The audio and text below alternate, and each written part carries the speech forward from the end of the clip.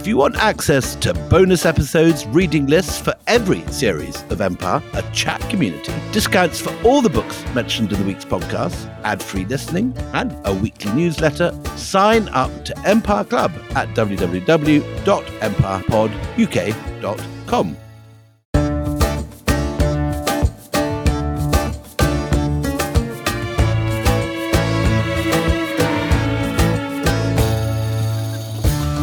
Hello and welcome to Empire. I am William Dalrymple. What? This is completely puzzling. The thing is, listen, Rome, Spartacus, you were meant to come in with I am William Dalrymple. And then I would have said, no, I am William Dalrymple. You just muffed up. This is far too complicated for the beginning of a new series. Thank you so much. I just thought you'd lean in, but it's okay. Listen, the reason there was method in this madness, it's because we are discussing slavery during the time of the Romans. And with us, we have the most famous, most wonderful scholar of ancient Rome. Mary Beard is with us, former professor of classics at Cambridge, author of so many books, including the one that everyone has on their bookshelf. I have it in my hands, SPQR, A History of Ancient Rome, which I gave a rave review when it came out in the New Statesman. Did it change your life, that review? Was it? Was it the turning point in your career? She's totally forgotten I wrote it. I'm very unflattering. I thought it would be emblazoned all over her brain, back of her paperback. I have a terrible, terrible confession that I can't remember it. I'm actually going to have to send it to you afterwards. I'm so upset by this. Anyway, I'm delighted to see you. Can we start with something that sounds probably basic and probably a little stupid? I'd like to know, can we legitimately just say very simply that Rome was a slave society? Yes, I think it's one culture that you can say absolutely, undoubtedly, Rome is a slave society. And you see that in two ways, I think. One is Roman production, Roman labor, Roman agriculture, Roman everything was dependent on slaves. You give in your book an extraordinary high figure for the number of slaves in Italy. You say in the middle of the 1st century BCE, slaves could make up perhaps 20% of the population, between 1.5 and 2 million slaves. Yeah. All these figures, inevitably, they're guesswork because we don't actually have a census of slaves. But I think there is no doubt, putting together the bits of evidence that the Romans give us about the sort of numbers we're dealing with, households with 400 slaves in the city of Rome, and thinking about the logic of Roman slavery and where the slaves come from, and the idea of slavery as being, or slaves being, really a produce of conquest. That sort of number is really plausible. It's it is the standard estimate. I think, though, what you do when you say, is Rome a slave society? I think that most economic historians would go the route I've just gone, and they'd say, yes, because the Roman economy, Roman production, etc., was dependent on slave labor. I kind of think of it both like that, but also in a different way, that slavery and the language of slavery and the imagery of slavery pervades the Roman world. It pervades literature, social interactions, and so forth. If you go, for example, to Roman love poetry of the 1st century BC, 1st century AD, and you think about how the lover conceives of his relationship with his beloved, he conceives it often.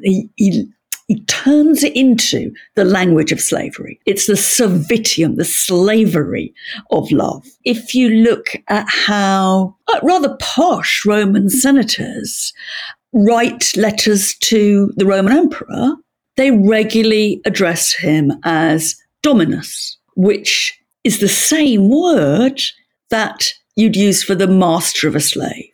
Now, there's a bit of doubt about exactly how enslaved they felt, but you see that slavery just gets into all the cracks of Roman culture, provides a way of thinking about hierarchy, etc. And for me, it's kind of that sort of thing, as well as the economic dependence on slavery, that makes you say undeniably Rome is one of the major slave societies the world has ever seen. Mary, in our last episode, we had David Wengrow making the point that not all societies in the ancient world were slave societies, that some chose not to have slaves, some were quite egalitarian, some were not even particularly hierarchical. By the time we're talking about the early days of Rome, the early centuries BC, are there any egalitarian societies around in the Mediterranean at all, or is everybody part of a slave world at this point? I wish that I had the optimism that Wengrow has. I think what you find in the ancient Mediterranean world and its vicinity, I'm not here talking about sub-Saharan Africa. What you find is, I think, no society that doesn't have some form of unfree labor, right? Now, whether you call that then a slave society, I think is a very different question, and most people don't. Is it a byproduct of conquest that unless if you have a power that is going to take over lands, either they can scorch the earth and kill everybody, or they say there's utility in taking these people and using them. I think in Rome's case, it's a byproduct of conquest. Before Rome was puzzlingly successful in conquering the Mediterranean world, starting from the 3rd century BC. They had unfree labor, that's for sure, but nobody would call them a slave society. The kind of unfree labor that they had was, I suppose, what is the standard form of unfree labor in most early societies, which is debt bondage. Those who fall into debt literally lose their freedom, and they have to work short-term, long-term for their creditor. They lose their right of self-determination. Which survives, of course, today in various parts of South Asia. I've written about debt bonds in Pakistan and Sindh and so on. People fettered still. Yeah, the idea that we don't have this kind of thing in the modern world is just wrong. It depends where you choose to use the word slavery and where you are more periphrastic. So I think that empire is absolutely crucial. Conquest is crucial in this. And you get a change in Rome from the late 4th, early 3rd, particularly through into the time just before Julius Caesar, let's say, middle of the 1st century BC, when what you see is Rome becoming a slave society in the strong sense of the word. I've often wondered whether there's sort of a fiendish central in early empires, which says, look, the only way that we can swallow this, that we're going to subjugate human beings who are like us, who have mothers and fathers and children, is that we have to think they are less than us. And is there any writing that exists from this early Roman period where the dehumanization of the conquered is expressed or discussed that justifies treating other human beings in this way? Yeah, I think that's in part true. I think that's in part true.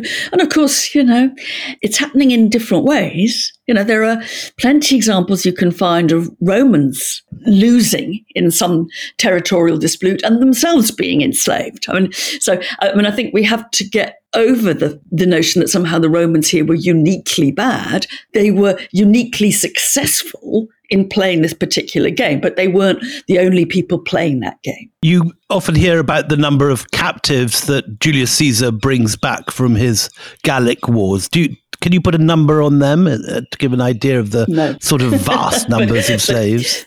Over the 1st century BC, we're dealing with millions. Right, when you add all the foreign conquests together, and this is a huge influx. It's one of the biggest movements of population in the ancient world, probably the biggest movement of population in the ancient world that we have. So how does it work? I mean, if you're Julius Caesar and you've just won a battle and you've surrounded thousands of Gauls on a hilltop and you have a choice of slaughtering them or enslaving them, how do you go about? I mean, do you come with thousands of fetters and what happens? $64,000 question, Willie. I mean, what is the mechanism for getting these captives from the site of battle or the besieged town or whatever to Rome? Now, some of it, I think, has to be just that they are loaded up on ships. But as you say, where does the security come from? These are the kind of big mysteries we have. There's the island of Delos, for a long time, was a major slave trading centre. I mean, people now go and very much enjoy the sun and the sanctuary of the island of Delos. It's a glorious place for a bit of your holiday. It's one of the most kind of tainted places in the whole of the ancient world in terms of what actually happened there. It was the centre of the trade of human trafficking.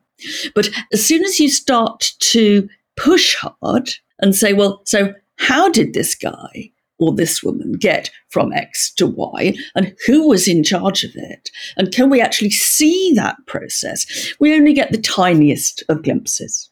I mean, sometimes terror is a great power in rounding up people and keeping them well behaved and making them march hundreds of miles. Yeah.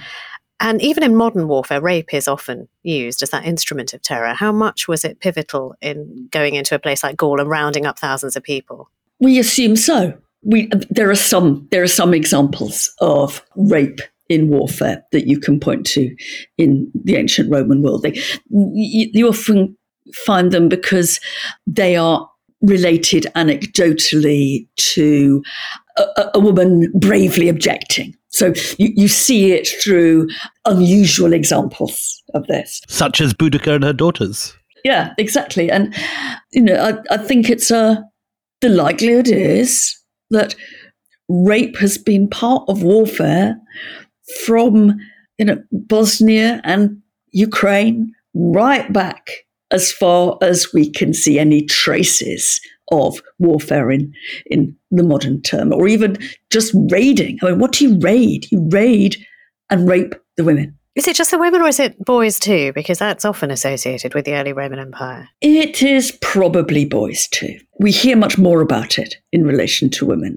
And, you get the kind of, in a sense, the bravery of the woman who stands up despite her sex to that imposition of power and exploitation.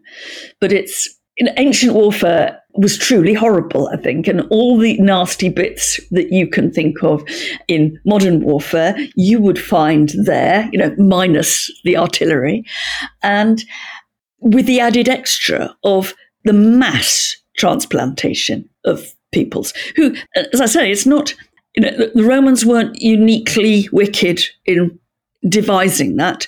That was, you find that in earlier Greek warfare, and you find the Romans, suffering that. You see it in those extraordinary Assyrian stelae from Nimrud and Nineveh Yes. in the British Museum. The whole populations of Lakhmish and Elam and all these early states being marched off to slavery with their goats, with their goods. Yeah. And you find occasional Roman literary references to people traveling, sort of exploring, and they come across Romans who had been enslaved, or the sons of Romans who had been enslaved in previous conflicts. So I think it's, warfare and slavery go hand in hand in the ancient world.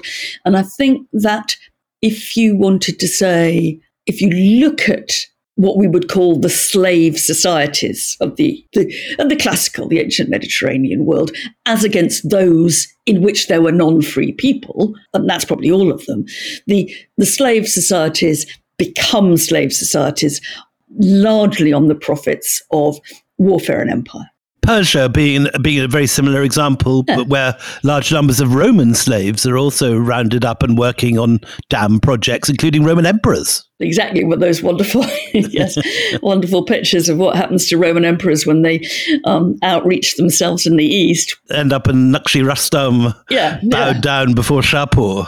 That's right. But the Athenian Empire, we tend to forget that the Athenian democracy that we so admire was also an Athenian empire, which we're a bit less comfortable with. And Athens was another culture in which imperial expansion led to essentially a slave society. But I think the thing that I want to add here, because it is important in giving another side to this, I think it's in some ways a more uncomfortable side, actually, than what we've just mentioned, is that what is clear if you look at the development of these cultures in terms of political rights and developing questions and definitions about what is it to be a citizen, for example. I think you see it very clearly in ancient Athens, but you also see it in Rome, that the more you define the privileges of a citizen, the more you create an excluded group of often the slave and the non-free. Right.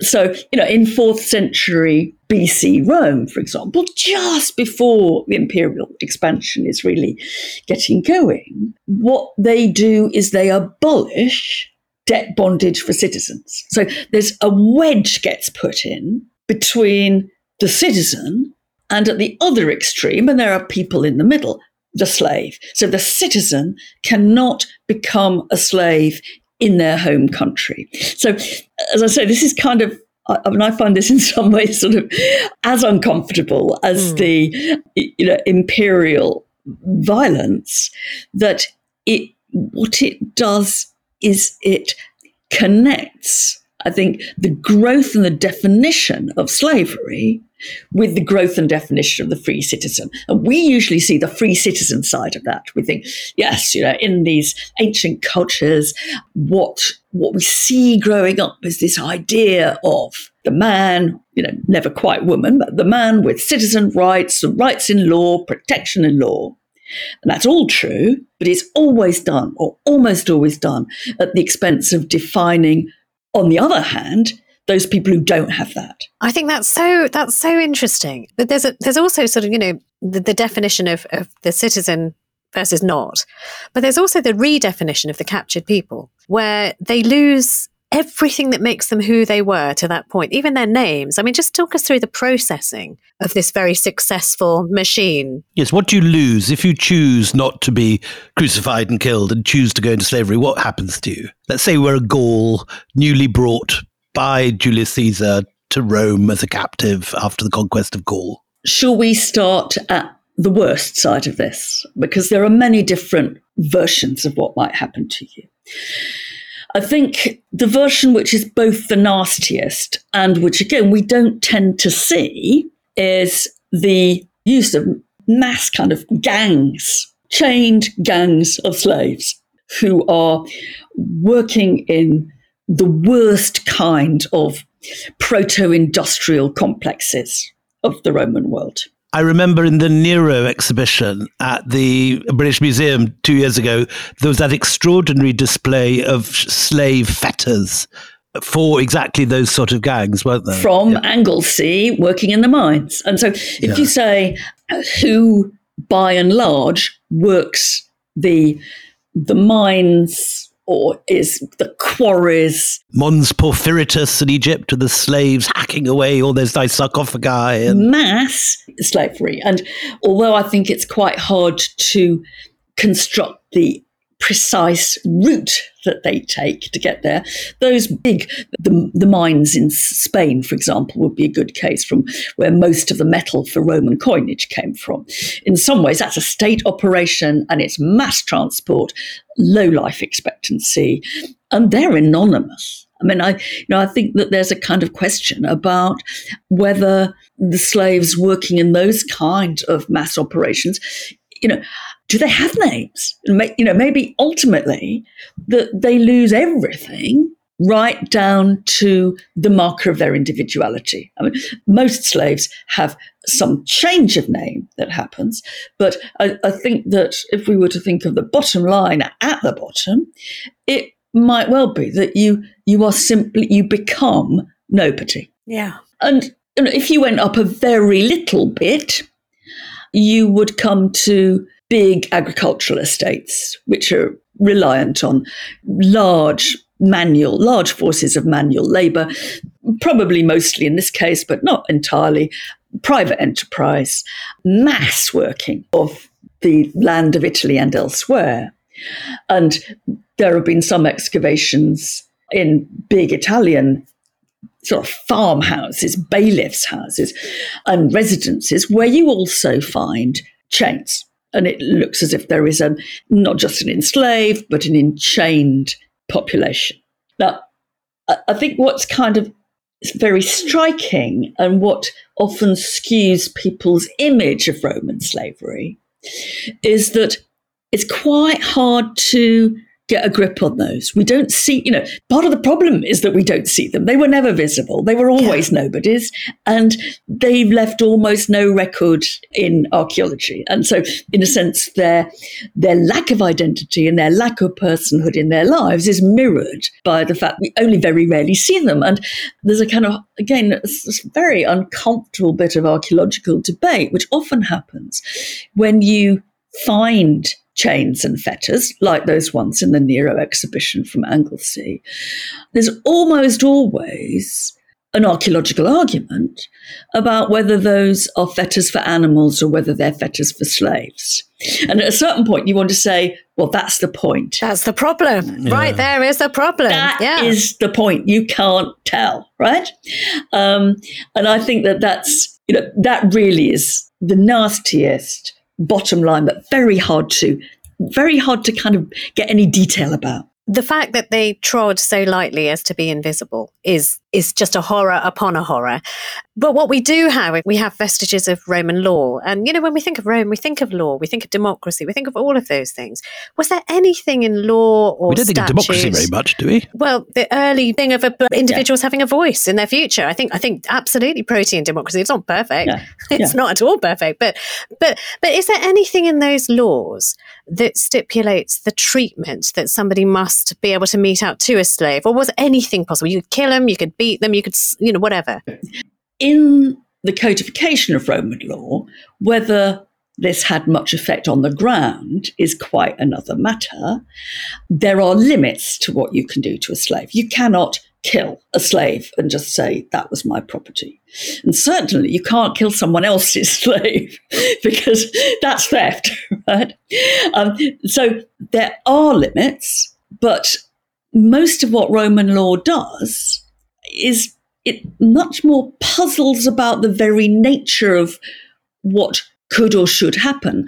How does a slave say, excuse me, that's against the law, actually. You're not allowed to do that. And there are occasions when, certainly at the very top of Roman society, you see that powerlessness, that inability ever to fight back, no matter what the injustice.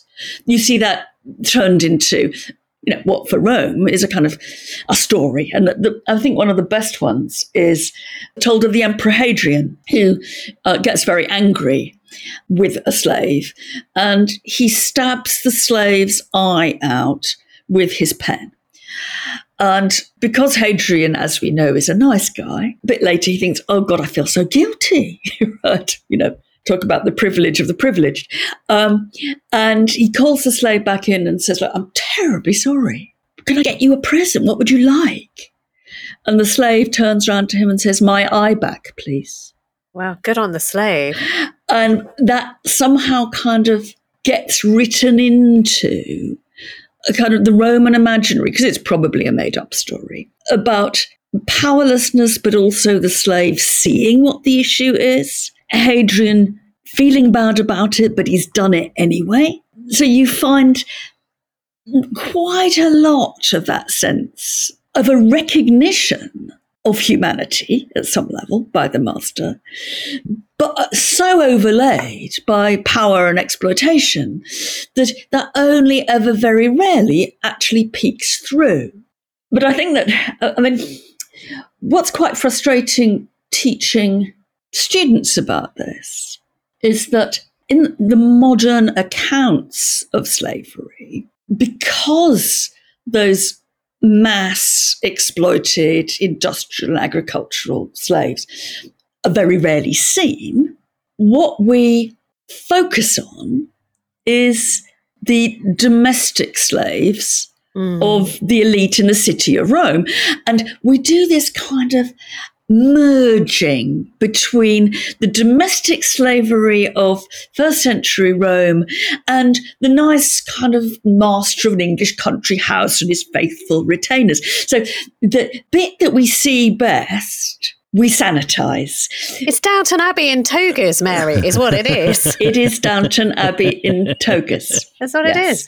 That's what it is. In your book, Mary, you have a wonderful section on Cicero's librarian slaves, and he loses not one but two Greek librarians, both of whom abscond. You'd have thought that being Cicero's librarian on the relative scale of Roman slavery was probably one of the better perks, but two of them run off. Tell us about those.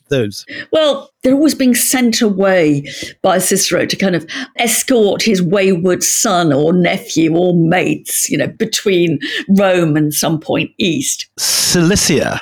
Yes, Cilicia, that's right, when Cicero's the governor. And what happens is, as you say, Willie, on two occasions, the slave escort just buggers off. Now, I think that what you said is a nice example of the way you can break through some of the euphemizing of this. Because, as you say, you think, well, there's not much which could be cushier as a number for a slave than Cicero's slave librarian. They've even got names. One is Dionysius and the other is Chrysippus. Yes, that's right. Which sounds like they could be original names. I mean, are those not Greek names? Yeah. Yes, they could be original names. It's very hard to know whether a slave is an original name or not an original name. When a slave is called Whipping Boy, you assume it's a name that's been given to him. Wow. So there were really names like that? Because we're reading a children's book. I've got a 7-year-old at the moment. It's sort of, the 7-year-old's guide to ancient Rome. And the servants have names like put upon and things like that, but they were legitimate. Those names were absolutely Mastiga. You might call one Mastiga. Mean Whipping Boy. Other times they have Greek names, and you can say, "All right, so they come from the Greek East, and might be their original name." You can't tell because there's also a chance that you get a slave from, let's say, Gaul. You've been mentioning Gaul, and somehow the language of slavery is so bound up with the East that you call your Gallic slave Chrysippus or something, because that's what slaves are called. It's very, very, very hard to know. But it is perhaps not entirely accidental that Cicero's two librarians are both Greeks, that they're educated, they know the classics, presumably. I'm going to now sound like an appalling Roman slave owner. Forgive me, but if you want a good librarian for your excellent library in Rome, I don't think you choose a German in the first century BC. I'm afraid. Okay. Sorry, everybody. No, that's okay. The letters will come flooding in, but that's fine. Yes, I think, but from Germans. The Rhine Liberation Front will be on us.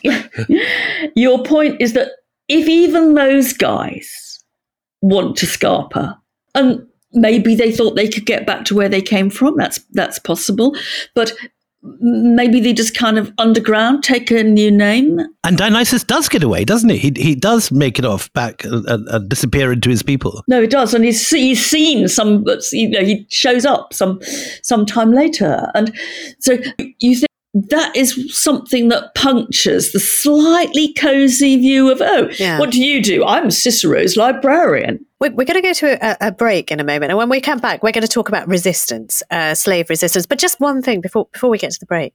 You have a wonderful story. I mean, I say wonderful, but it's awful. And again, I'm falling back on my mother of a small child thing. But of Romans giving away, we do party shavers and gift bags at the end of a party for a small child. I mean, the giving away of slaves as a party favour is a thing that I read, and I was so shocked about that. No, that is actually, for me, it's in that kind of real life example that I find it easier to understand the awfulness of this than in the horror that's so hard to take in. And I've just been finishing a book about what Roman emperors get up to, and it's very much then at the top of the Roman social hierarchy. But one thing that happens is at the end of a party, and I think very few modern historians looking at this are shocked enough by this, you find that you get given the slave that was serving you as a present. And you take him home, or sometimes he's conveniently delivered to you. Once you've got home and somebody knocks on the door and says, "Oh, the emperor wanted to send you this present." Now, what I find that absolutely shocking. And I know that it doesn't have the physical cruelty that we have to associate with what's going on in industry. But the idea that you're a slave, you perhaps lived with the household for several years, you perhaps have a partner, because slaves do appear to have partners, they have kids. And suddenly at the end of the dinner at which you've been serving, it's kind of as if you were wrapped up in a party bag and sent off with somebody else. Yeah, it is exactly like that. And I think, oh my goodness me. And I came across another one recently who was a slave of a Roman emperor. And he had a quite complicated name. And I was quite shocked by the way people who wrote about him in modern history described it, because he had two names and the last one was Herodianus. All the comments on this said, oh, that probably means he was given to the emperor as a present from King Herod. And you think, given to the emperor? Okay, right. So there you are, and you say, oh, would you have a present? Here's this rather lovely slave. And it's at that point of the commodification that I kind of really see it right up close. That's when I feel it. And, obviously you deplore the exploitation, the looting, the violence and all that, but we're used to deploring that. I think what's very hard, but very just in your face, is the idea of a human being as a birthday present. I mean, blimey. Well, exactly. And it is exactly as you put it. It's like, where's mummy? The children. Where's mummy? Oh, well, she's a gift. She's been sent over to somewhere else, Silesia now. Listen, we're going to take a break. Join us after the break, where we come back with the gag that I tried to start this program off with. Spartacus the most famous, but slave resistances. Back soon.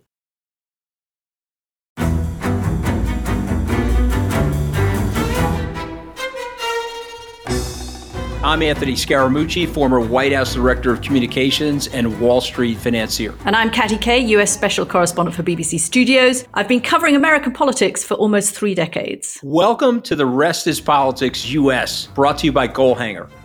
Go on, tell us, were those donations you made, like Obama in 2008, was that idealism? Were you hoping to get something out of these campaigns that would serve your own business interests, for example? So I think this will either make this podcast incredibly successful, Katty, or people will be horrified and they'll shut it off right now, because I'm going to be very real with you. The Obama donation, I had gone to law school with President Obama. We were not classmates. I was a few years ahead of him. It was 2007. He was then Senator Obama. I had a check in my breast pocket. I went over to the senator. I said, Senator, you and I didn't really know each other in law school, but I'm about to hand you a big check. Can I lie to my friends and tell them that you and I knew each other in law school? Well, Obama looks at me, had the best smile in American politics since Jack Kennedy. Forever. Yeah. He lights up. He looks at me and says, I'll tell you what, if you double the amount of the check, we'll take it back to Hawaii. Okay. And I looked at him. I said, you're done. I had another check in my pocket. I ripped it up. I doubled the amount of the check. And I'm going to tell you right now, I've been to more White House Christmas parties during the Obama administration than the Trump administration. In this pivotal year for the United States, democracy, and world affairs, Britain's biggest podcast, The Rest is Politics, is launching stateside. Uncovering secrets from inside the Biden and Trump inner circles and how they shape the world's most important economy, but also the global economy too. New episodes are released every Friday morning. Just search The Rest is Politics US wherever you get your podcasts.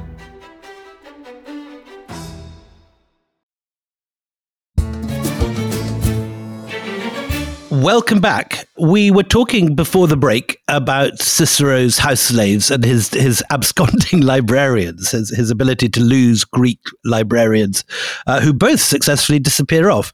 But there's a third member of his household who we have a little biography, a little life for, who is this character Tiro, and he appears not just in Cicero's own letters, but in some of his family's letters, doesn't he? And that again looks rather more like kind of 18th century sort of favorite old retainer, rather than the very unfamiliar figure of sort of crucified Gauls lining the Appian Way. And, Tyro has the big part in Robert Harris's trilogy about Cicero as being the person through whose eyes we see Cicero. Because he edits the letters at the end of the day, doesn't he? He does. actually gets the power to determine what bit of Cicero we have. And some people have said that if he should have been stronger on editing Cicero's jokes, as he's put too many bad ones in, and that Tyro gets blamed. That is true. And of course, that raises the issue. And another way that's very difficult to understand Roman slavery is that, I've gone on about the industrial use of slaves, and that's absolutely true.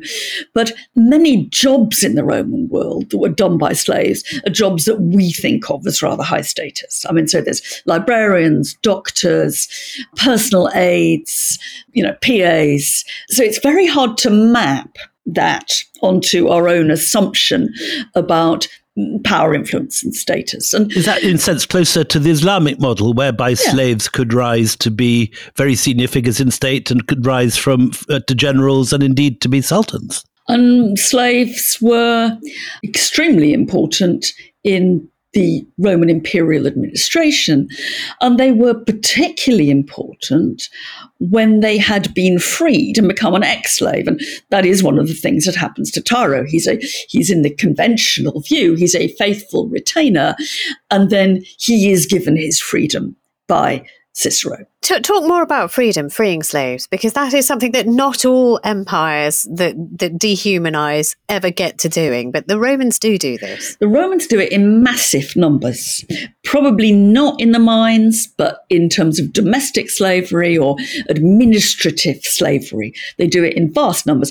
And other cultures in the ancient world thought they were a bit odd at this, particularly because not only do they free slaves, but if the slave is freed by a Roman citizen, the slave becomes a Roman citizen. So they gain almost all citizenly rights, and their children gain all of them. So whereas you might be freed as a slave in Athens, in ancient Athens, but you just became a free not citizen. Right. In Rome, you become a citizen member of the community. And what is really extraordinary about Rome is not just the number of slaves, but then if you're doing a lot of freedom, manumission they call it, what you're getting is an enormous number of the Roman population, certainly in the city of Rome, are descended from slaves. So there's another way that slavery has absolutely got its tentacles throughout Roman society. What happens to Tyro when he's freed? Well, he outlives Cicero. The freed slave, at least in a domestic or administrative context, often goes on working in much the same job that they did when they were a slave. And Tyro is reputed to have edited Cicero's letters. He goes on as a kind of author come editor. He's supposed to have invented shorthand. Is another strings to his bow.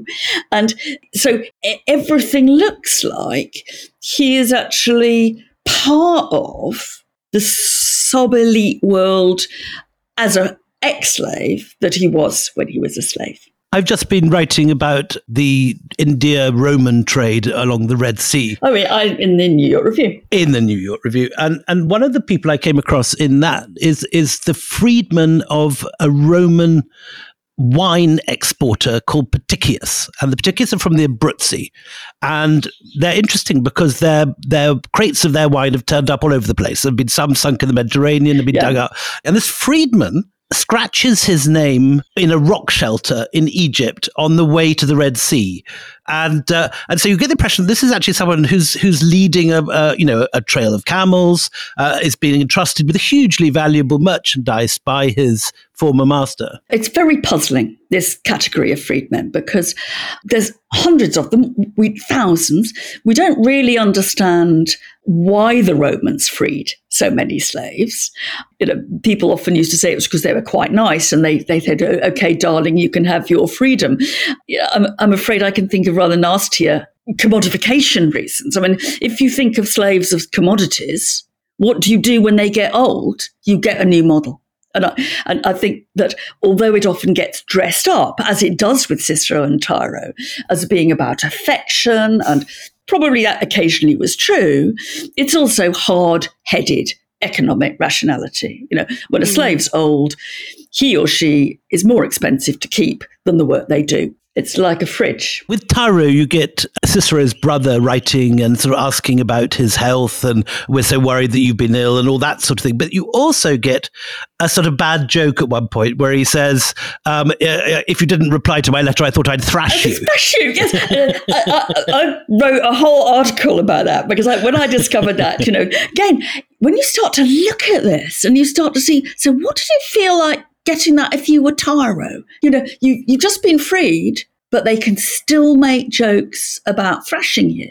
And of course, what happens with the general freedman class is that Romans free these slaves in, really in enormous numbers, but then they continue to be deeply snobbish about them. And so one of the quotes, I got to make a bad joke now, one of the whipping boys of Roman culture is the rich freed slave, the nouveau riche, who gets above himself and has too much power.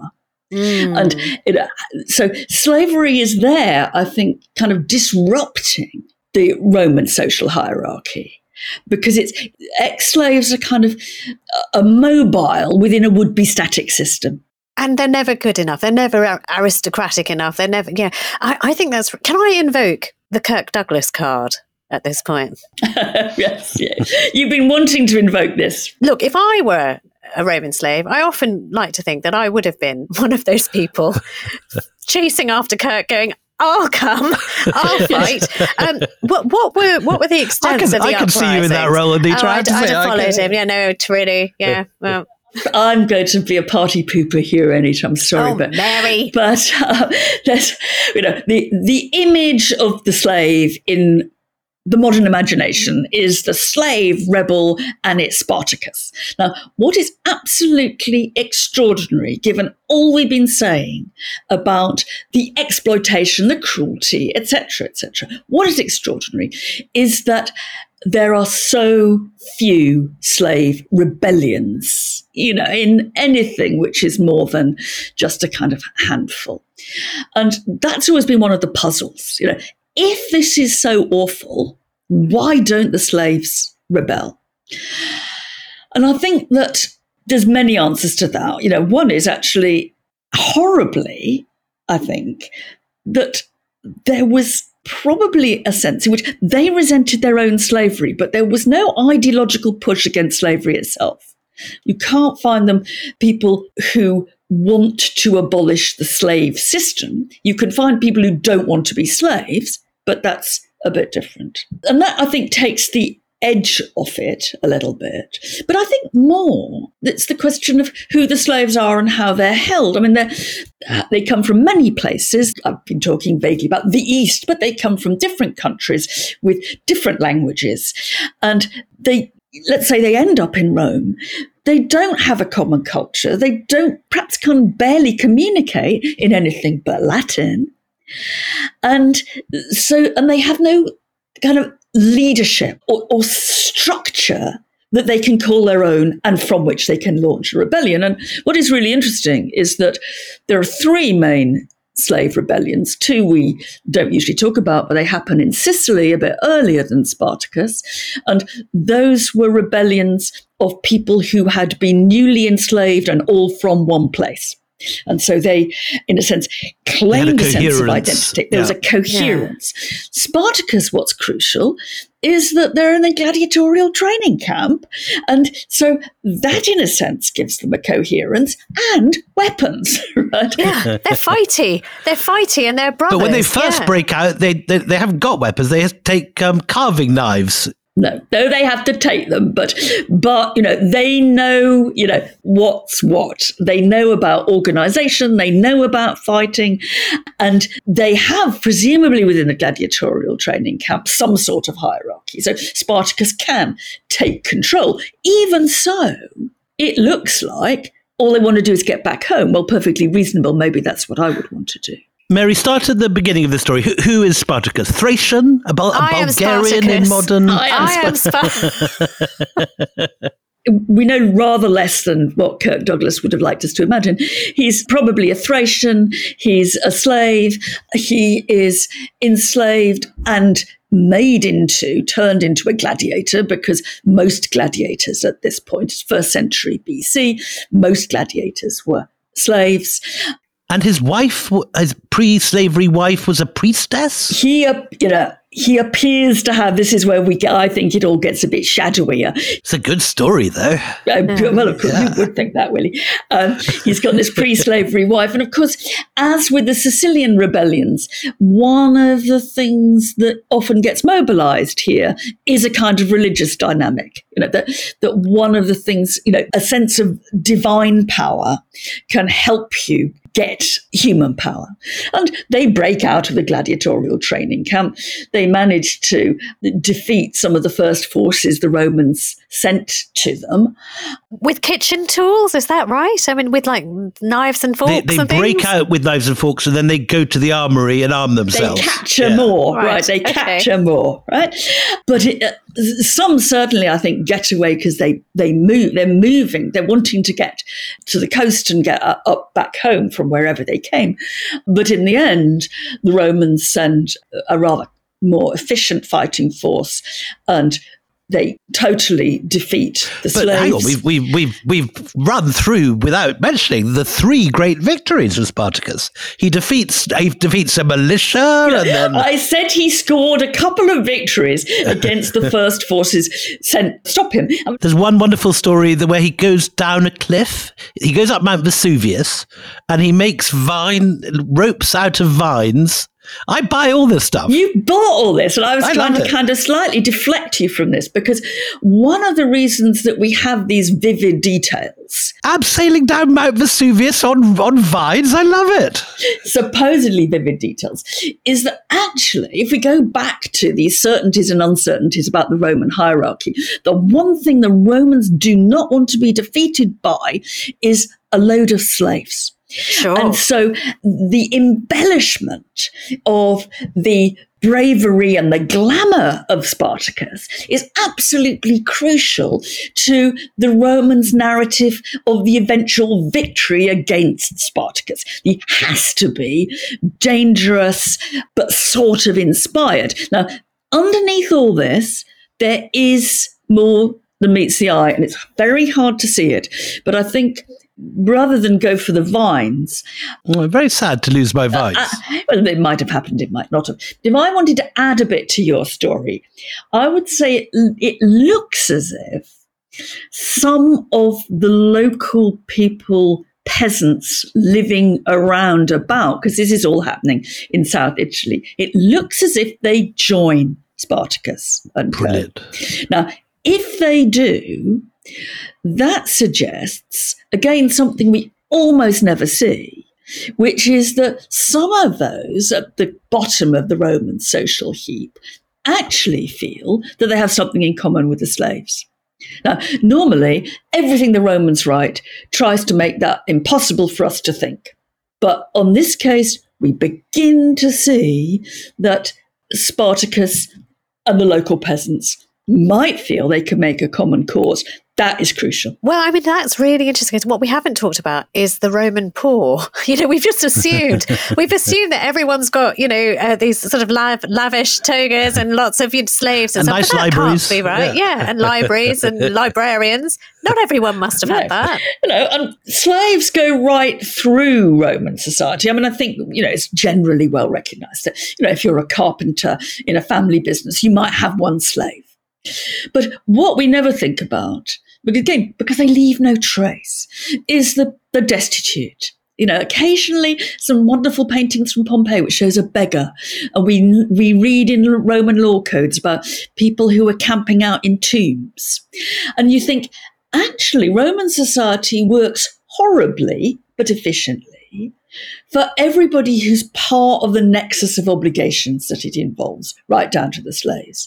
If you're outside of that, you die, guys, and the destitute free are, I mean, it's hard to know here whether you just say who's in the worst position, but they are in a position no better than a slave. And actually, nobody's interested in keeping them alive, so they die. One of the crucial villains in the Spartacus story, if you believe any of it, is the pirates. We even get pirates turning up. He's trying to get to Sicily. Is any of this true? He tries to get to Sicily, and they, having been defeated, and they're trying to cross over and join up with slaves there. And the pirates run off with their money. Do you buy this story? I love this story. Yes, well... You're very skeptical, Mary. I can see this. You're going to make him cry, Mary. Look at his little Mary. Look at his little face. I mean, honestly, look at his little face. Don't. I'll tell you. Okay, Willie, right. You can have it, but you have to see that pirates are there right in the middle of the slave story always, because actually. We started off by saying, well, how do these people get transported across the Roman world? Well, pirates is probably a very misleading name. These are militia, private militia in boats.